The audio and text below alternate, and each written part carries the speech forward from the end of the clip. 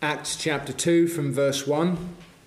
When the day of Pentecost had fully come, they were all with one accord in one place.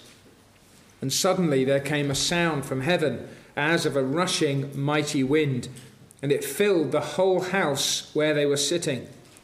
Then there appeared to them divided tongues as of fire, and one sat upon each of them. And they were all filled with the Holy Spirit, and began to speak with other tongues as the Spirit gave them utterance. And there were dwelling in Jerusalem Jews, devout men from every nation under heaven. And when this sound occurred, the multitude came together and were confused, because everyone heard them speak in his own language. Then they were all amazed and marveled, saying to one another, "Look, are not all these who speak Galileans? And how is it that we hear, each in our own language in which we were born?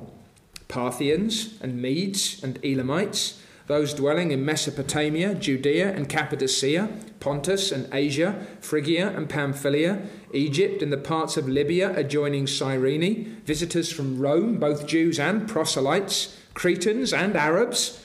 We hear them speaking in our own tongues the wonderful works of God." So they were all amazed and perplexed, saying to one another, "Whatever could this mean?"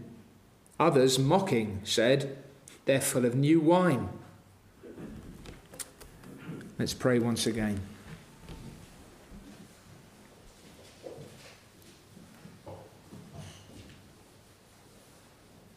Heavenly Father, give to us now your Spirit to understand the word that the Spirit has given. We need him, O Lord. We need him as the grant that you promise, as the gift of your risen Son. We need him not just to understand, but to embrace and to live the things that we read and hear. Lord, show us something of the glory of the new covenant church, even now, and the blessings that we receive for Christ's sake. Amen. Amen. If I said to you as a congregation that we need to keep waiting and we need to keep praying, how long would you last? If I said we just need to wait and to pray, how many of us know what it is to pray for more than 10 minutes? I'm not saying there's virtue in a long prayer in itself. What if I said to you we need to keep praying for day after day after day? These men and women had been told by the risen Christ to wait in Jerusalem and to pray, to wait for the promise of the Father. They're 10 days in. And you might say, 10 days doesn't seem so long, but I suggest to you that perhaps some of us might start to struggle after 3 or 4 days.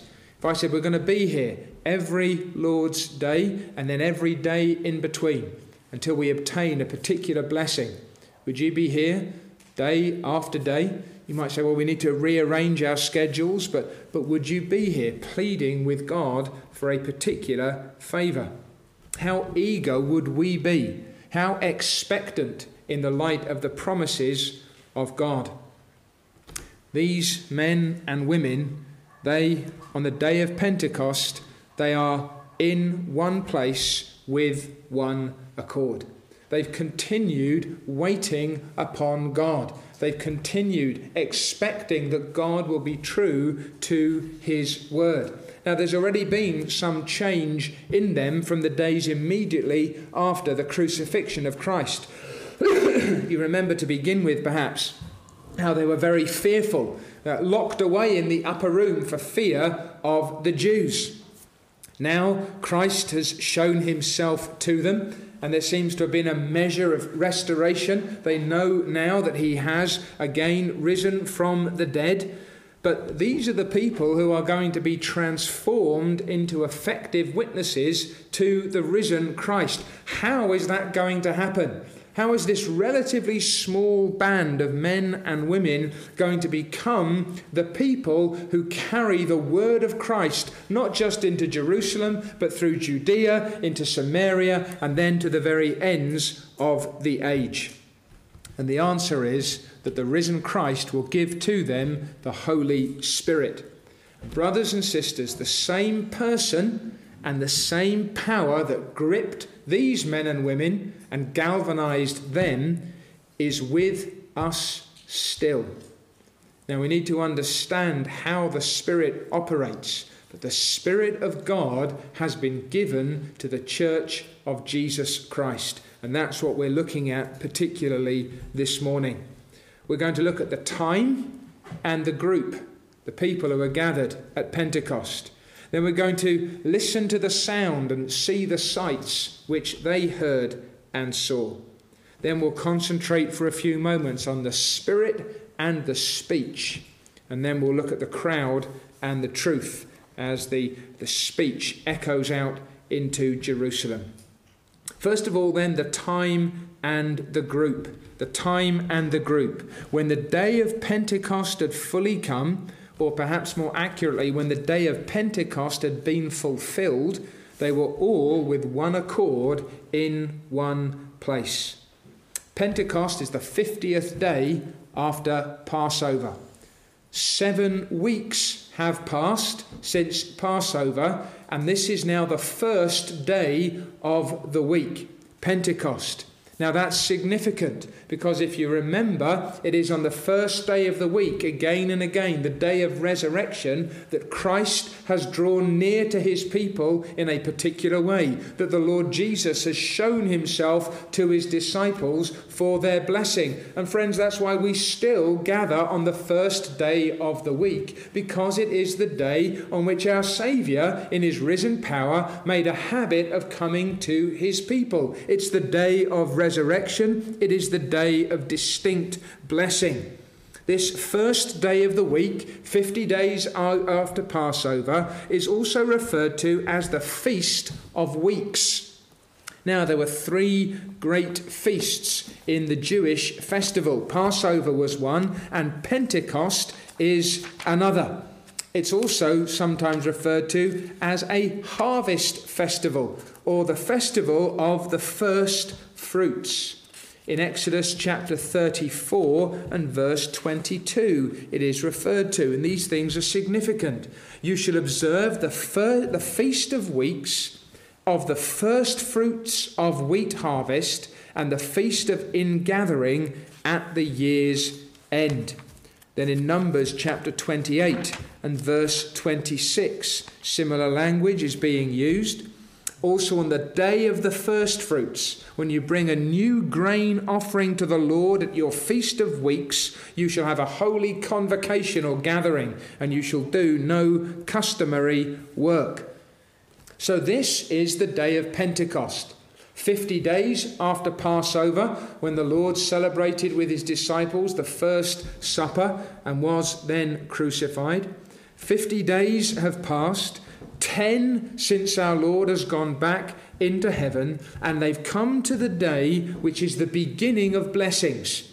They've come to the day of thankful remembrance for God's kindnesses when they celebrate the provision of the Lord toward them. And, says Luke, this day has now been fulfilled.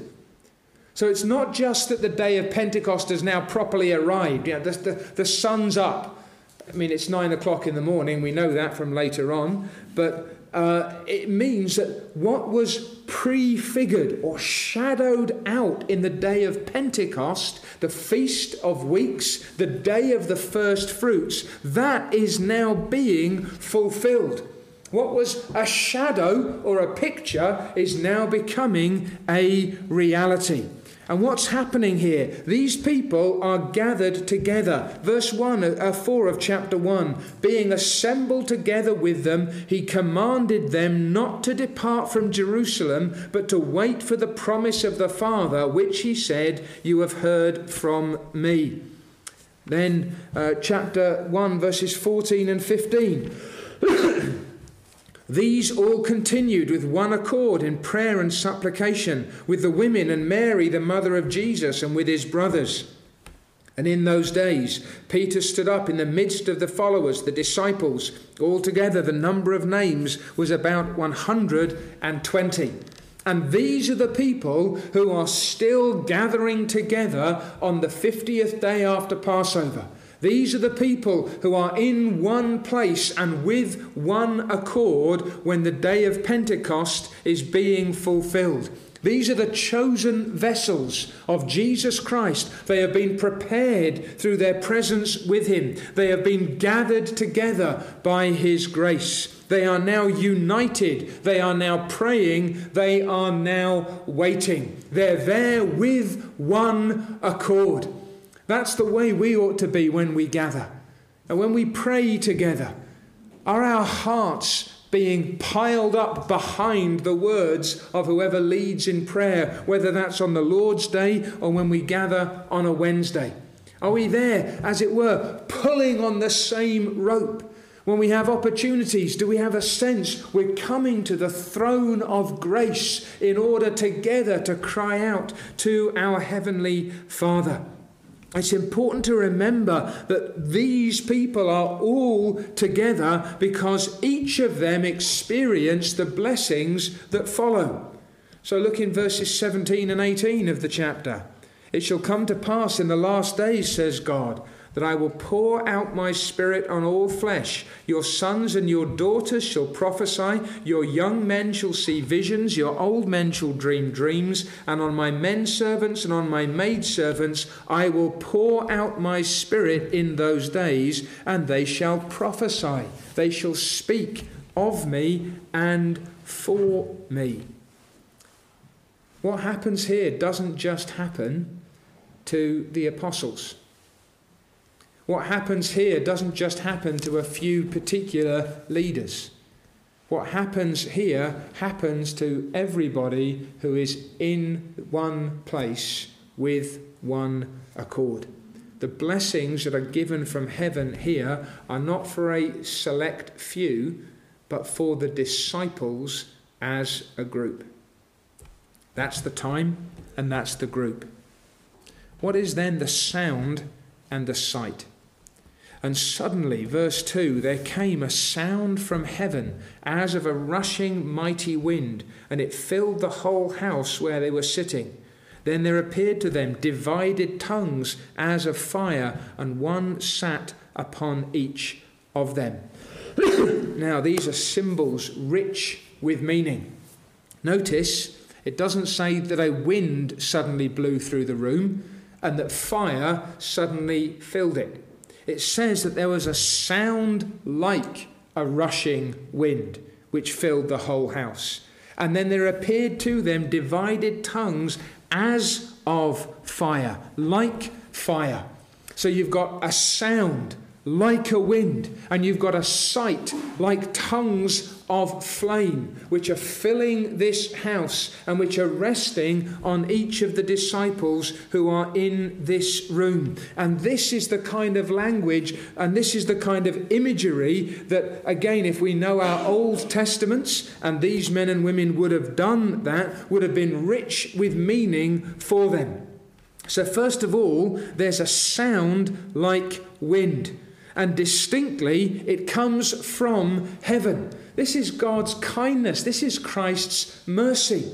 Remember that the Lord has ascended up into heaven. The bright cloud had enveloped him and taken him out of their sight. And Christ, when he gives this particular sign, gives it in such a way that their eyes and their ears are connecting what they're now hearing with where Christ has gone.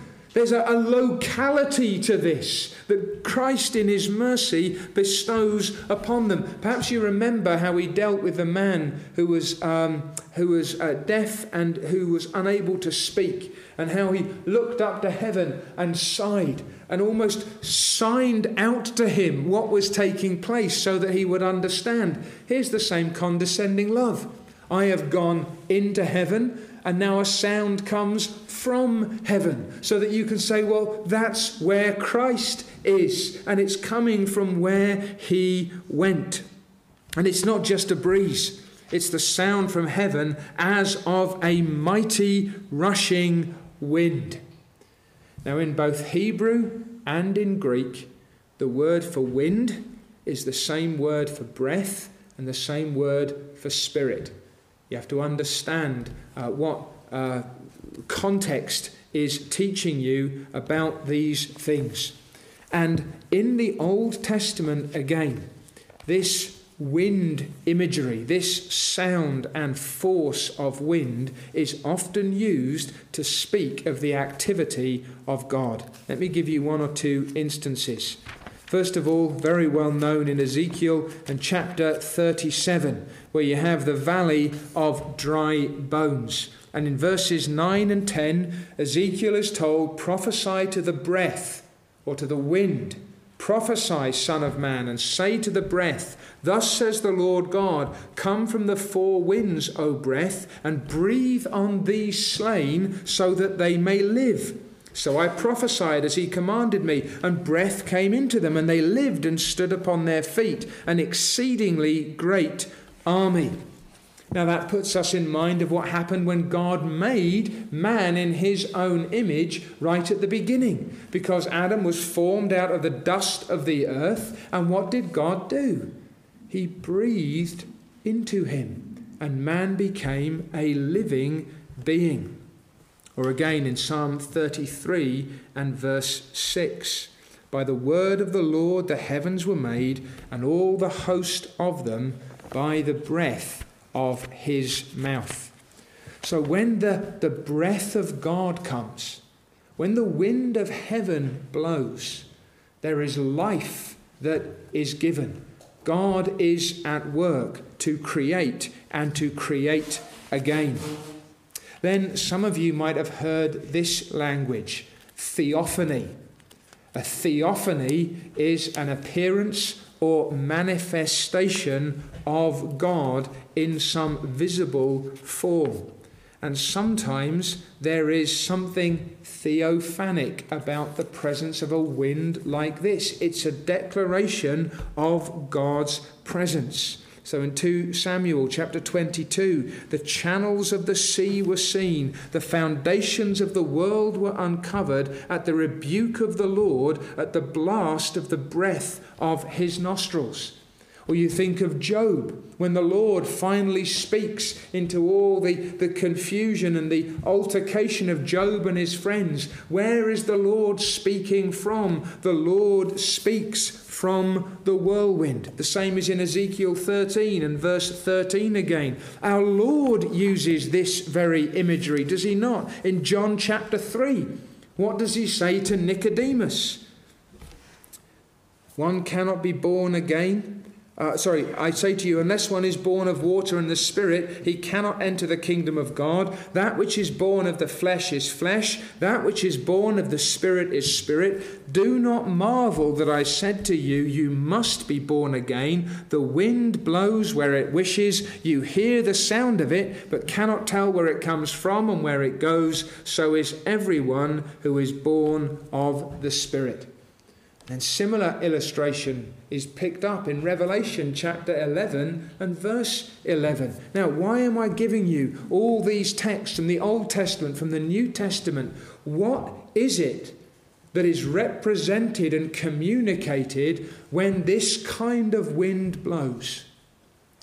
God is present to bring and to bestow life upon that which is dead. It is a demonstration of the power of God. And now this wind comes from heaven, a sound rather from heaven, like that of a mighty, rushing mighty wind, which fills the whole house where they are sitting. And then, the sound of the wind having come, there appeared to them divided tongues as of fire, and one sat upon each of them. If you've ever sat around a barbecue or a fire pit or whatever, a fire bowl, whatever it would be, and the flames really start to leap, if you're sitting at just the right angle, it looks like there are sort of flames, tongues of fire leaping off the main body of flame, and it's those tongues of fire, it's those licking tongues, those little pillars of flame that are described here. Like little pillars of flame on each of them. Pillars of fire demonstrating the presence of God himself. We've seen that before, haven't we? How was Israel led through the wilderness? God was with them. The cloud and the fire was with them day and night. Where else have we seen flames resting on something that is neither burned nor consumed? We've seen a bush that burned when Moses drew near to it, which was on fire but was not consumed. You can see again these sorts of images through the Old Testament. We've looked at a couple of them already here from Exodus chapter 3, that burning bush. Exodus chapter 19 and verse 18. What was going on when Israel came to Mount Sinai? It was completely in smoke because the Lord descended upon it in fire. Its smoke ascended like the smoke of a furnace, and the whole mountain quaked greatly. In chapter 24 and verse 17, the sight of the glory of the Lord was like a consuming fire on the top of the mountain in the eyes of the children of Israel. And again, 1 Kings chapter 8, Isaiah chapter 6, Ezekiel chapter 1 and verse 13. What does the fire show? Fire often communicates something of the presence of God in power, but also with mercy, making himself known. And as these men and women are gathered together in one place with one accord on the day of Pentecost, as it is being fulfilled, the day when they think about the favours of God, the first fruits of his great mercies toward them with regard to an ingathered harvest, there's a sound like wind, and there's a sight like tongues of flame resting upon each of them. What's going on? And they were all filled with the Holy Spirit and began to speak with other tongues as the Spirit gave them utterance. The Holy Spirit blows like the wind. The wind goes where it wishes. You hear the sound of it, but cannot tell where it comes from and where it goes. So is everyone who is born of the Spirit. Here is something that you cannot see, but which has a manifest effect when it arrives. This seen and heard symbolism, this is communicating to these disciples the reality of the presence of a person. And that person is the third person of the Godhead. He is Father, he is Son, he is Holy Spirit, and the Holy Spirit is now in their midst in this distinctive way. This is the gift that the Father and the Son promised would be given, and he now has been given. And notice that they were all filled with the Holy Spirit. All those who were gathered together in this way, pleading with God for the fulfillment of his promises, they are all granted this particular divine donation, this empowerment for the work that God has given them to do. This is the fulfillment of the promise. I will pray the Father, John 14:16, and he will give you another helper that he may abide with you forever. The Spirit of truth. Here is the heavenly paraclete. Here is the helper. Here is the comforter. And he has now distinctly come in this particular form and fashion. In Luke chapter 3 and verse 16, remember what John the Baptist had promised. I baptize you with water, but one mightier than I is coming, whose sandal strap I am not worthy to loose. He will baptize you with the Holy Spirit and with fire. That's the language that our Lord picks up in Acts 1:5. John baptized with water, but you shall be baptized with the Holy Spirit not many days from now. In Romans in chapter 8, remember what time this is, what day this is. Verse 23. Not only that, but we also who have the first fruits of the Spirit. Even we ourselves. Now, who is Paul speaking to there? People who were present on the day of Pentecost? No. These are the Roman believers. Now, there were Christian people from Rome. We see that later on. But he can say to the believers in Rome, to all of them, we have the first fruits of the Spirit. Do you hear a little bit of the echo of Ephesians 1, verses 13 and 14, that we have the Holy Spirit as the down payment of our inheritance, the guarantee of what still lies ahead. What happens when the Holy Spirit is given? They began to speak with other tongues as the Holy Spirit gave them utterance. Now, I think it would be most helpful here and probably in a number of other places if it were translated in this way. They began to speak with other languages as the Spirit gave them utterance. How do we know that these are other languages? Go down to verse 11.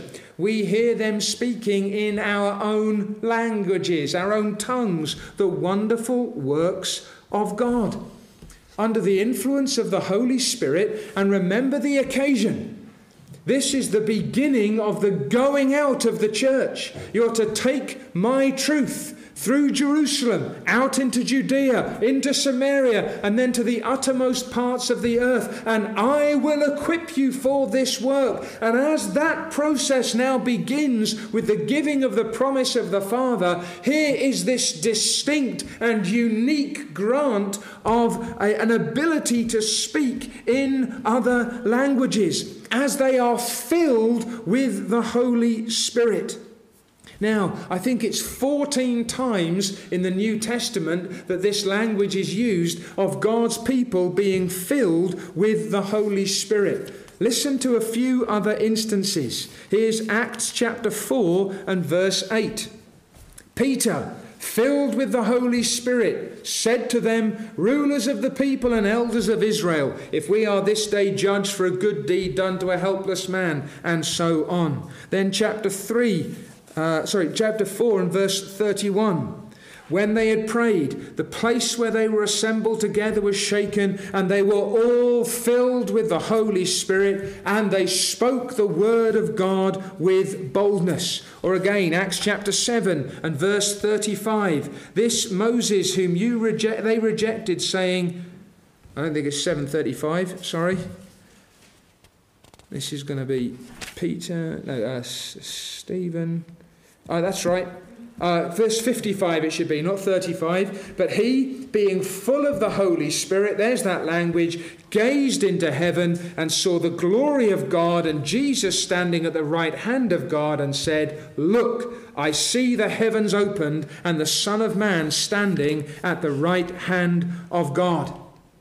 Now, this language of being filled with the Holy Spirit, this is not isolated to the New Testament.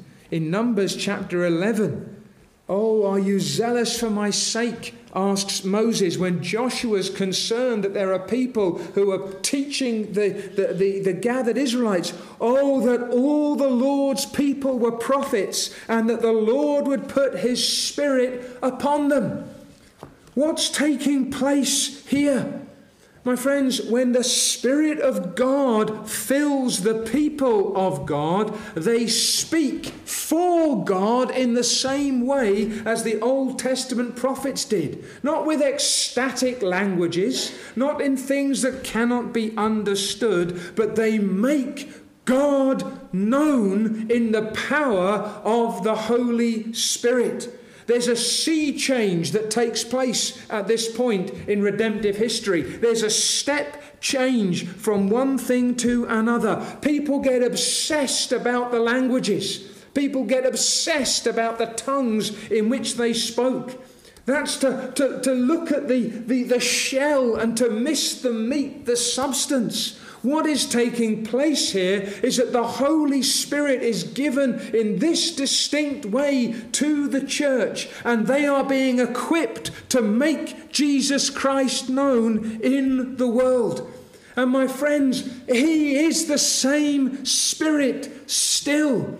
We are not waiting for another Pentecost. We've had Pentecost. But the people who were filled with the Holy Spirit at Pentecost, what happened to them individually or sometimes as a group? And they were filled, and they were filled, and they were filled.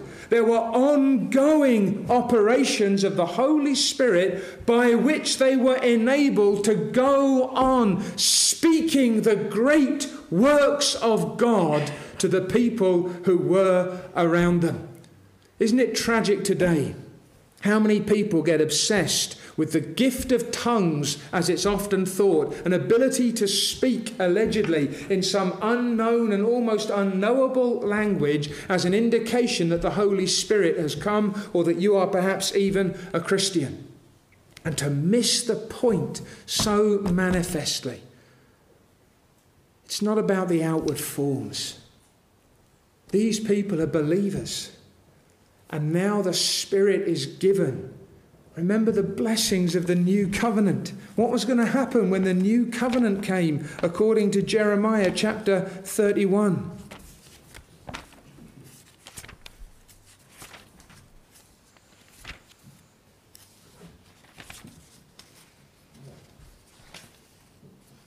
I will put my law in their minds, write it on their hearts. I will be their God, and they shall be my people. No more shall every man teach his neighbour and every man his brother, saying, Know the Lord, for they shall all know me, from the least of them to the greatest of them, says the Lord. For I will forgive their iniquity, and their sin I will remember no more. Here's the distinctive new covenant favour of God upon the whole church. You all have the Holy Spirit. Now look briefly with me at the crowd and the truth. There were dwelling in Jerusalem Jews, devout men from every nation under heaven. And when this sound occurred, the multitude came together and were confused because everyone heard them speak in his own language. Is that the sound of the mighty rushing wind, or is that the sound of everybody speaking in other languages as the Spirit gave them utterance? Doesn't mean that all of them were speaking, does it? They were all filled with the Holy Spirit, and then they began to speak as the Spirit directed particular ones of them. And either the noise like the wind, or the noise of those whom the Spirit has given utterance, speaking now in other languages, draws a crowd.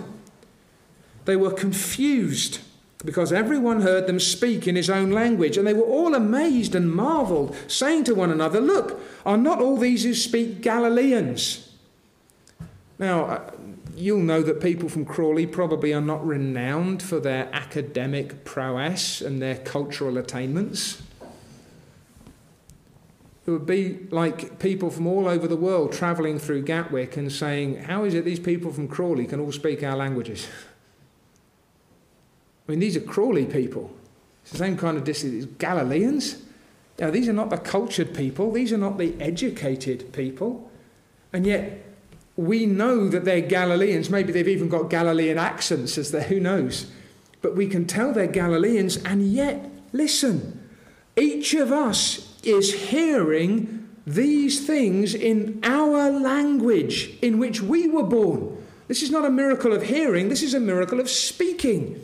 And then Luke tells us, it doesn't mean that someone's in the crowd necessarily counting up, but the conversation's going back and forth. Parthians, Medes, Elamites, people who live in Mesopotamia, Judea, Cappadocia, Pontus, Asia, Phrygia, Pamphylia, Egypt, parts of Libya next to Cyrene, visitors from Rome, both Jews and proselytes. That is, native-born Jews, but also those from the Gentile nations who've come to learn about the God of the Hebrews. Then Cretans too, and Arabs, and we're all listening to them speaking in our own languages the wonderful works of God. My friends, that which Christ has commanded in the providence of God is represented here in Jerusalem. This gospel's going to go out. And for the beginning of that process, God has gathered together on this day of Pentecost a representative congregation from the nations of the world, beginning at Jerusalem with the Jews, and now the sound of God's great works. The wonderful things that God has done in salvation is the sense. Those things are being spoken, and the process of the spread of the good news of God in Christ has begun. And this is super exciting, because when they came together, verse 6, they were confused because everyone heard them speak in their own language. Now, there's somewhere else in the Bible where you hear about people who get confused over languages. Good, Tower of Babel. Did they get confused because they could understand? No, they got confused because they couldn't. But the same language is being used here. At Babel, the Lord confused the languages of men, and they were scattered because they were trying to establish some great unity against and apart from God. Now God confuses the people who speak a variety of languages because they can understand, because they do hear. And what do they hear? Again, not ecstatic babble, not something that needs to be translated because it's angels' talk, not some kind of so-called heavenly gibberish, and not even some kind of drunken mumbling. They're full of new wine, some of them were saying. No, what they hear is the truth of God in their own language. These people, under the influence of the Holy Spirit, are speaking about what God has done in Christ to those who have gathered in Jerusalem. This is not confusion. This is translation. God is undoing the curse of Babel, and he is establishing a new covenant community of his own people. From what? From every kingdom, every tribe, every tongue, and every nation. This is the new covenant Israel of God. And in Genesis 10 and 11, where the Tower of Babel is described, Genesis 10 has this great catalogue of nations. In Acts chapter 2, it's not identical, but it's similar. As if Luke is saying, when God confused the languages then, now look, from these regions around Jerusalem, he sort of sweeps across from east to west, thinking about these particular nations.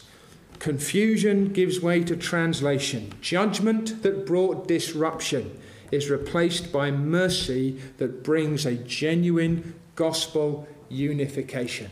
This isn't something that man accomplishes. This is something that God himself gives. And it's given on the day of first fruits. It's given at Pentecost as that imagery of an ingathered harvest is being fulfilled.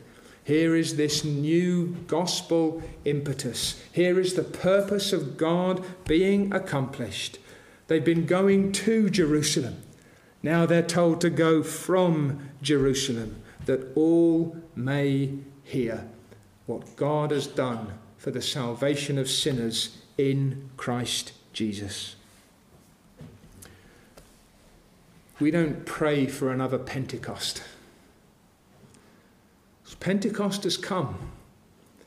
The new covenant era has been ushered in by the promise of the Father, the gift of the Holy Spirit to the people of God, a unique event in redemptive history. The step change, the beginning of a new pattern in God's dealings with lost mankind.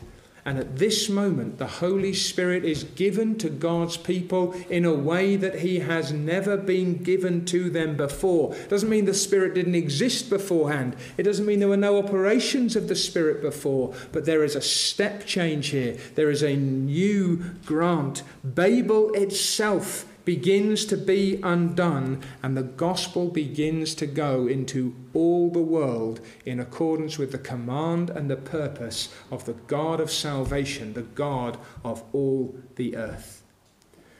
Brothers and sisters, Christian men and women here this morning, we are the inheritors of Pentecost. How tragic if we think that that means that we have to sit around and wait until we can speak in languages that other people can't understand. What it means is this, that if you are one of God's people, that you are one of those to whom the first fruits of the Spirit has been given for the gathering in of the final harvest of God. The Spirit dwells in all the saints. I have seen people who have been tormented by the notion that they do not have the Holy Spirit. Christian men and women now, crippled by the sense that they do not have the Spirit and that something else needs to happen in order to make them real Christians. The Spirit dwells in each one of the people of God. Now that's one side of the reality. The other is this. Don't you want to be filled by him? Don't you want to know more of his operations? Don't you want to feel the effects of his presence more deeply, more richly, more fully, more mightily than we do at this point in time? He is a person. He's not a wind. The sound like a wind announces his presence. He's not fire, but tongues like fire show that he is at work in this place. Why is this important? Because according to Ephesians, according to 1 Thessalonians, you can grieve the Holy Spirit. You can act in such a way. You can think about him and act toward him in a way that brings holy distress to the heart of God. You can quench the Holy Spirit by your sins, by your antagonisms, by your suspicions. You can bring grief to him and you can resist his operations. How much do we think about the Spirit of Christ? How conscious are you of the presence in the church of the third person of the Godhead, the Spirit of God, the Holy Ghost, the Holy Spirit, the Comforter, the Helper, the Paraclete, the Spirit of holiness, the Spirit of peace? What do you seek? Not the gift of tongues, as it's so often understood, as some evidence of spiritual life or some indication of the Spirit's power, but the filling of the Holy Spirit so that we may, as the Spirit gives us utterance, speak the wonderful works of God. Some of us perhaps from pulpits, some of us in pews, some of us to our neighbours, some to our friends, some to our parents, some to our siblings, some to our children, some to our colleagues. But my friends, the Spirit of Christ was given that the church may make known the Christ who gave the Spirit. What does the Holy Spirit delight to do? To take and to make known the things concerning Jesus Christ. And as he comes with Pentecostal power, that is precisely what he equips and he enables the people of Jesus Christ to do. And they were all amazed and perplexed, saying to one another, "Whatever could this mean?" Others, mocking, said, "They are full of new wine." It may not be precisely the same, but isn't that what happens when people still speak the great things of God? When a church is galvanized by the truth, gripped by the wonders of God's saving accomplishments in his Son, some people are stunned and some people are skeptical. Some people are amazed and some people will mock. This is still the outcome when the Lord Christ is proclaimed in the power of the Holy Spirit. And I would say that when the Spirit is present with distinct power, then that distinction in response is even more marked. That's what you see when people are filled with the Holy Spirit in the book of Acts.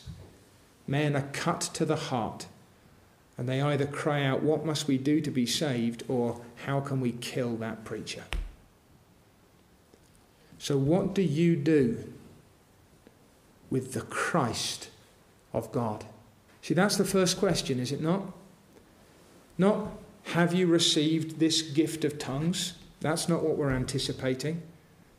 Not first and foremost, have you received the Holy Spirit in some particular way, but this: that when the truth concerning Jesus of Nazareth is made known to you, how do you respond? The Holy Spirit does not draw attention to himself, my friends. The Holy Spirit sets the spotlight upon Jesus Christ. I always remember the story of a group of concerned Scottish ministers gathered together to discuss how they could seek the revitalisation and the stirring up of the church in their particular part of the country. And they gathered together, and there were a number of enthusiastic brothers who were there we need a conference about the Holy Spirit. That's what we need. We need to focus on the Spirit of God. That's where we need to go.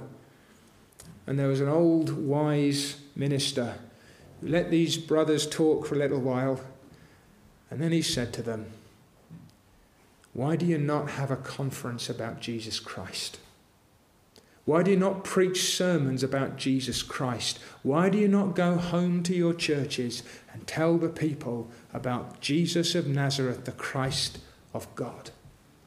If you want the Holy Spirit to come, speak about the Son, for that is the one that the Spirit delights to honour. It is upon Christ that the Spirit throws divine illumination, that those hearing of him may come to him, trust in him, love him, and serve him." What do you do with the wonderful works of God in Christ? Do you know this Jesus? Do you know my Saviour? Do you know the King of Kings, who laid down his life for sinners like us and took it up again for the salvation of his people, who ascended to the right hand of the throne of God, who poured out his Spirit upon his church, that we might be blessed and be a blessing to you? Are you trusting him now? Do you love him as the Holy Spirit makes him known, that you have seen, not fully, but truly? You've seen the light of the knowledge of the glory of God in the face of Jesus Christ. Trust him. Love him. Serve him. And we will know that the Spirit of Christ is with us. Amen.